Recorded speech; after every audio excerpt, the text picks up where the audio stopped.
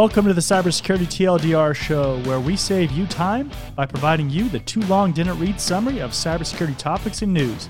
You can find us on YouTube with video and all the popular podcasting platforms for audio on the go. Now let's get over to your host, John Good. Hello, and welcome to the Cybersecurity TLDR show. Today is Saturday, April 9th. Welcome. We're going to be covering the week of April 3rd through April 9th. If this is the first time that you're checking out the show, this is our first live stream on this show.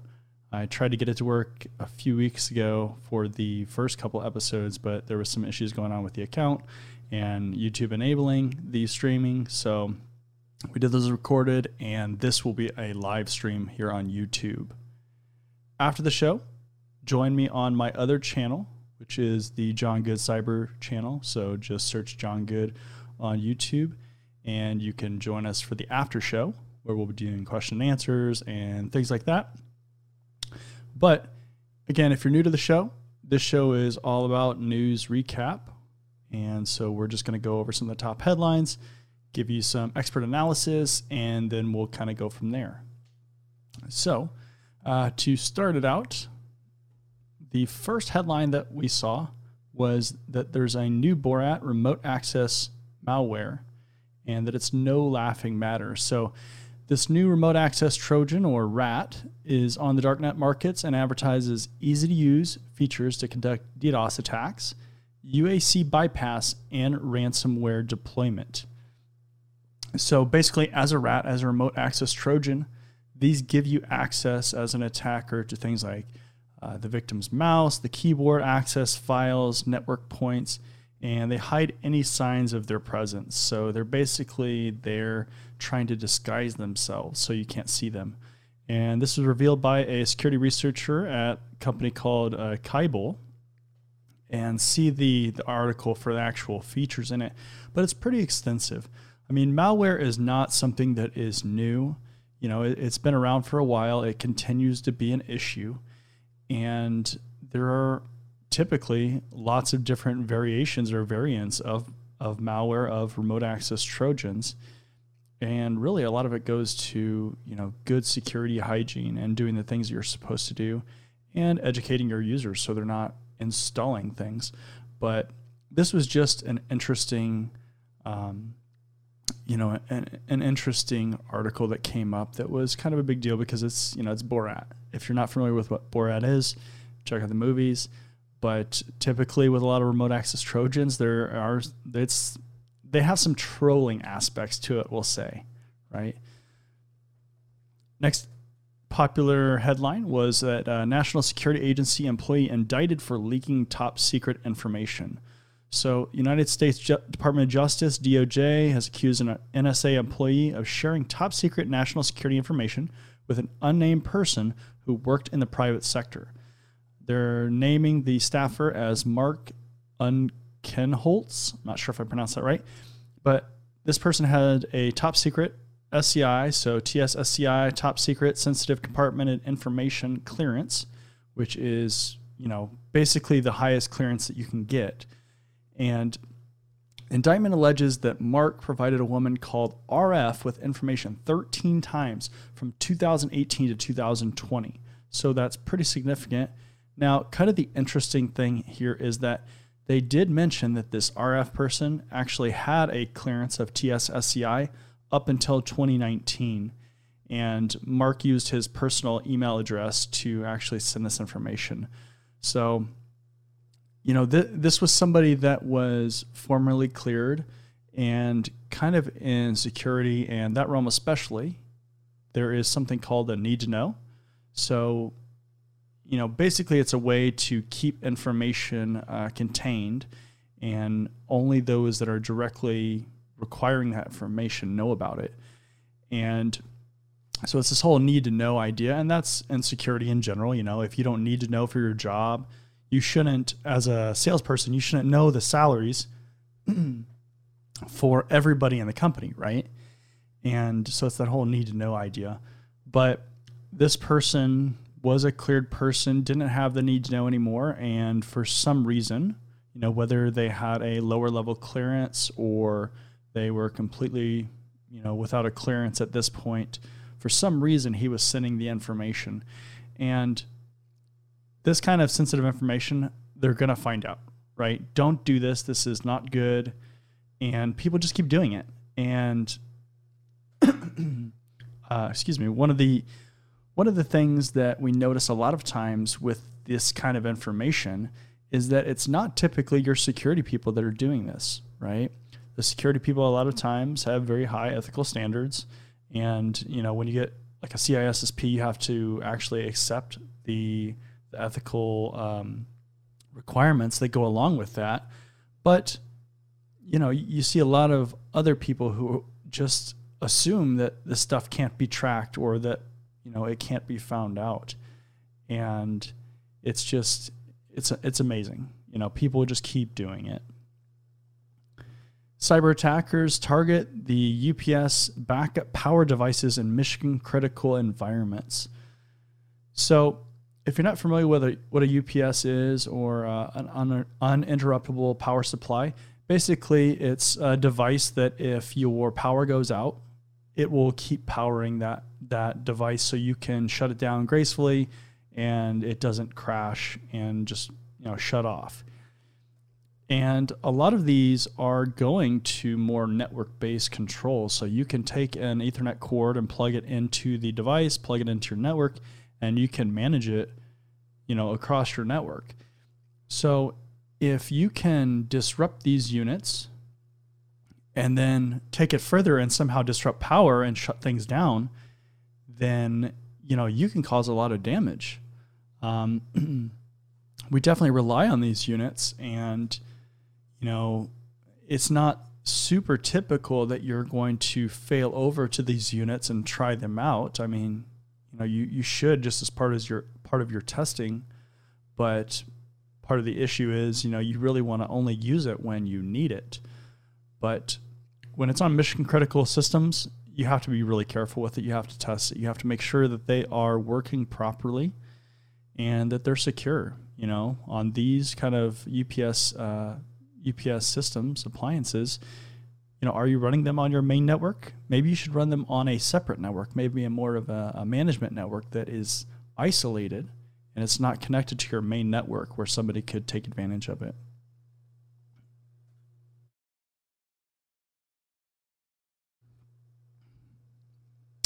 Data leak from Russian delivery app shows dining habits of the secret police. So this is interesting because we use a lot of like Uber Eats and DoorDash and applications like that where you can get food delivered to you. But basically what happened is there was a data leak in this Yandex food delivery service, which is a Russian food delivery service. And it leaked information like addresses, phone numbers, names. If you're also not familiar with these apps, you can provide delivery information or instructions. So what happened was these people that were ordering food, they were on a military base and they gave instructions how to get to where they were. So they're giving very specific information. That's pretty sensitive information for certain people, especially if you're having them meet you at a sensitive location. State Department launches new cyber bureau. So the Bureau of Cyberspace and Digital Policy will address the national security challenges, economic opportunities, and implications for U.S. values associated with cyberspace, digital technology, and digital policy. With cyberspace in general, it is starting to go down that path and continuing to kind of evolve as far as the requirements for cyberspace and the things that you have to do. Depending on the country that you're at, it can vary, but a lot of times cyberspace has been seen as kind of this Wild West environment. And, regulation is good and bad, right? The more regulation, the more that things like taxes have to pay for people to come out and evaluate it. And, but it does require a baseline of things that you have to do. So that is something that I think will become a bigger deal in the future. Maybe not necessarily right now, but especially if they start pumping out regulations, then that's going to be a big deal. Debate erupts at the at news, the White House may scale back DoD cyber ops authorities. So there's something called NSPM 13, and it's basically the idea is that they're trying to revise it. And the DoD was making decisions kind of on their own. And so what happens is when you have a separated entity like that, they are making decisions in a vacuum, and they are not considering external factors or other factors that might impact. So specifically with this, they were making decisions without diplomatic and political information to make the correct decision, is what it says in the article. But there's also some concerns with this, because when you take it, to a higher level, then you're actually going to slow down the decision levels, and especially in the government. I mean, things don't move that fast in general, anyways. But that's potentially going to make it move slower.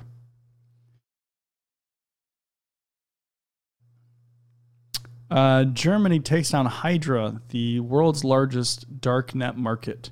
So this is really interesting. So Hydra had 19,000 registered seller accounts serving at least 17 million customers. 17 million customers. That is so many. And, these kind of markets, they're focused on things like drug traffic, drugs, money laundering, activities like that, right? Now, following that, the Department of Justice charged a Russian national, Dmitry Oligovic Pavlov, a 30-year-old Russian national, of administering the servers, of operating and administrating the servers used to run Hydra.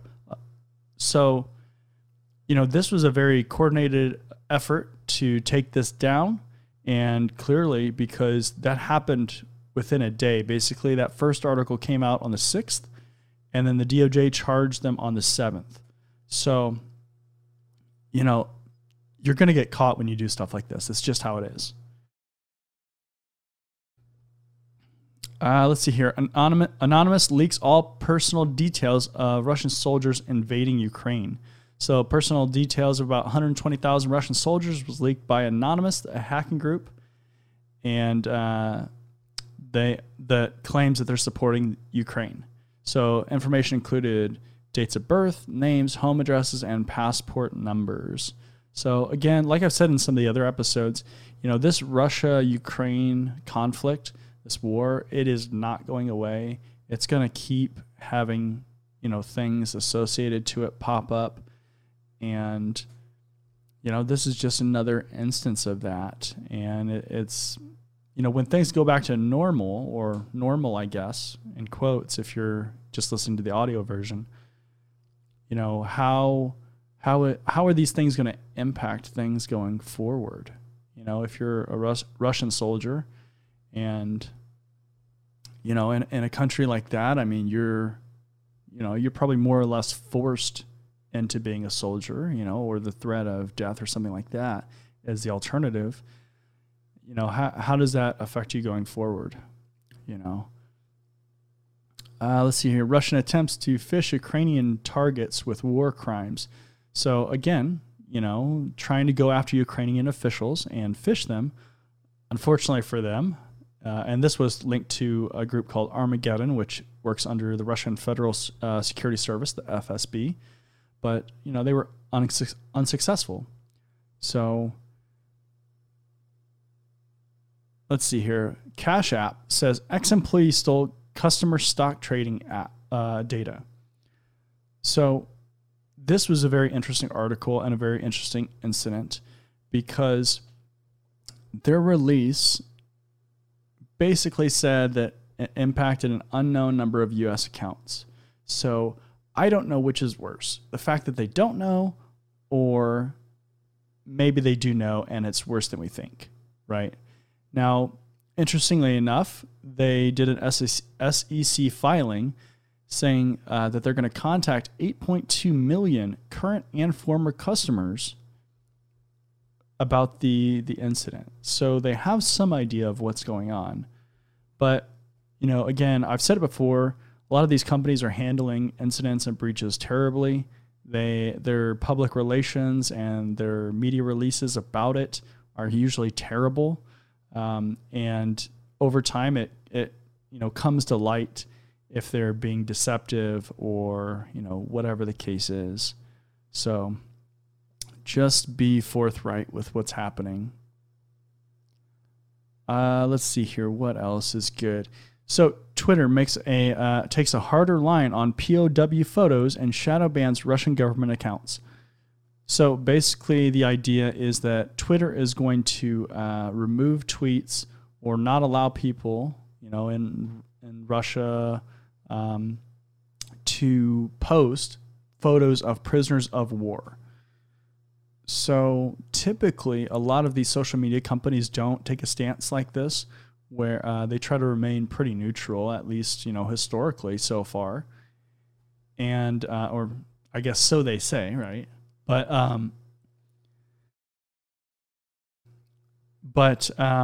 they're starting to take steps to minimize the visibility that some of the Russian propaganda efforts are having, right? Why would you release photos of prisoners of war? Propaganda efforts, for sure. And so, kudos on them. I mean, it's not something that I think is a surprise. I think you should do that. But, just another interesting thing. Let's see here. So Google bans apps with hidden data harvesting software. So code was found in various apps that specifically was linked back to a defense and intelligence contractor company in the United States. They paid companies to incorporate the code into their software development kits. So they're paying companies to include this code that will report data back to them. So think about that just as a consumer, as an end user. You're downloading applications and doing all this stuff, and you're actually using applications that are harvesting information. I believe on this one was specifically linked back to, I believe it was a Muslim application. But, that's just an interesting thing, because you think about, Muslim-themed prayer apps. But you think about the terms of service that you have to read to download some of this stuff or use it, right? And some of these terms of service are so long that you cannot even decipher what it's saying. And, was it in there in the terms of service? Possibly, that it's collecting information, but, are you going to read 100 pages or something like that of a terms of service agreement? Probably not. And,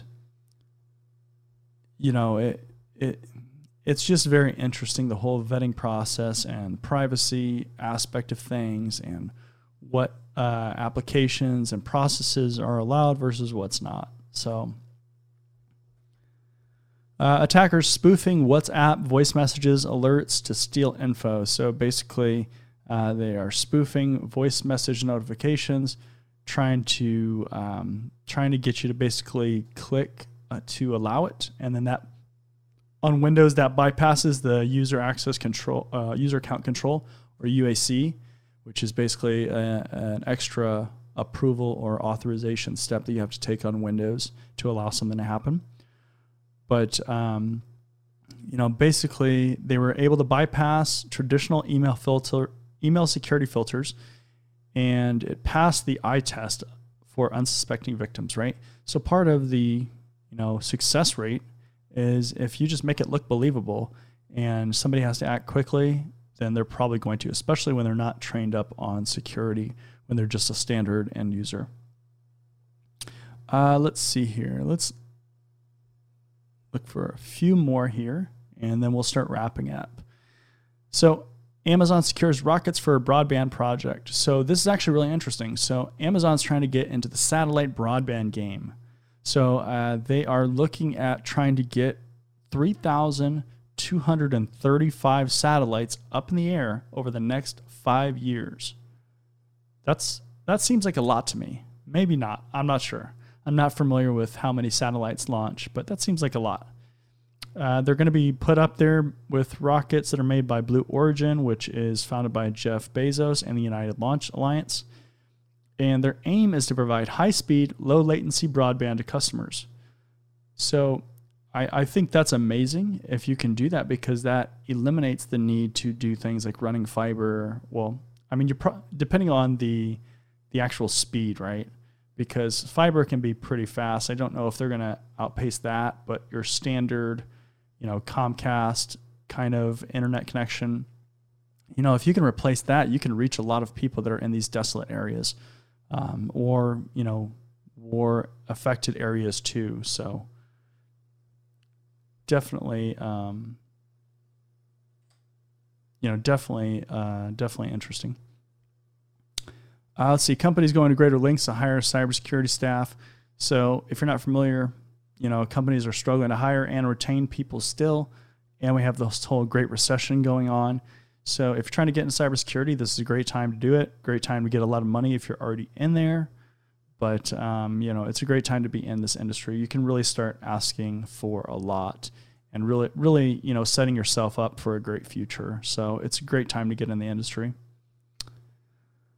Apple rushes out patches for 0 days. They had 2 0 days in macOS and iOS, CVE 2022, 22.675, and CVE 2022, 22.674. It's an out-of-bounds read issue with the Intel graphics driver.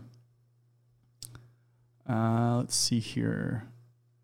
Millions of installations potentially vulnerable to Spring framework flaw. So Spring Force Shell, if you haven't heard of that. As many as 600,000 devices might be vulnerable on the internet. So something interesting with this is they compared it to Log4j, and they said that it's harder to assess than Log4j, but it's also more difficult to get the right situation to exploit it, because you need Tomcat Apache JDK 9 or newer, and packaged as a web archive WAR file. Spring Beans packaged via the Web MVC and Spring Web Flux component. So there's a lot of components to it to actually get it to be vulnerable. Let's see here. Adobe Creative Cloud Experience makes it easier to run malware. They have a Node.js executable that they thought would only run signed software from Adobe, but that is not the case. So somebody's able to take advantage of that. Also, Trezor, is that how you say it? Wallets were hacked. So it's a cryptocurrency wallet. And again, attackers are really going after this cryptocurrency world. And with this specifically, users were sent emails by thieves trying to dupe them into downloading new software to their devices. So originally when this came out, they were thinking that it was linked to MailChimp service being breached. Then we had an article come out saying that hackers breached MailChimp's internal tools to target crypto customers. So this was a very targeted attack, and that was indeed true. On Sunday, April 3rd, MailChimp disclosed hackers gained access to internal customer support and account management tools to steal audience data and conduct phishing attacks. So it actually was released a little bit before, but it is linked, and it was very targeted at cryptocurrency people. But basically what happened was attackers gained access to API keys, and if you have access to API keys, then you can develop whatever you want to interact with an application and do various things. Let's see here. Cadbury warns of Easter egg scam. So if you're familiar with Cadbury, attackers are going after that. It is Easter season, so be careful if that affects you. And let's see here. GitHub is now scanning for secret leaks in developer workflows. So if you're not familiar with GitHub and how that works, basically what happens is, these secrets, these keys, these tokens, a lot of times you can find interesting things in GitHub repositories that developers forget to remove, and they hard code them in there. But basically this is going to help, hopefully, developers do this before they actually push out their code into their repos. And the last big thing, Zoom awarded $1.8 million in bug bounty rewards over 2021. So, bug bounty programs are huge. If you're looking to get in the industry, or you're already in the industry, you want some extra cash, you want to learn some new skills, check out bug bounty programs. They're all over. There's companies that have private programs. There are companies like HackerOne and BugCrowd that host these programs that you can get involved in and get paid for it. But $1.8 million, that's a ton, specifically because of Zoom. They did have some security issues, so that's great to see that that they're fixing a lot of their issues. But, let's see here. And that is about it for today. Yep. All right, cool. So again, keep up with the news. If you're in cybersecurity, you have to keep up with what's going on. If you're new to the industry, if you've been in the industry, it just helps you keep your finger on the pulse of what's going on.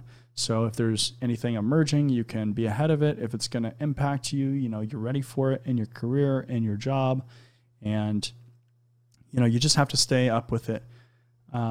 After this show, if you're watching this live, we are going to be going over to my other channel, John Good Cyber on YouTube, and I'll be live streaming over there doing Q&A and all kinds of things like that. But if there is nothing else in here, that is it for today, though. So thanks for joining me, and again, thanks if you're watching on the replay as well. But we are going to start doing some live streams for these, so just to make sure that they're all up to date and current. But that is it for today. Thanks for joining, and I'll see you at the after show.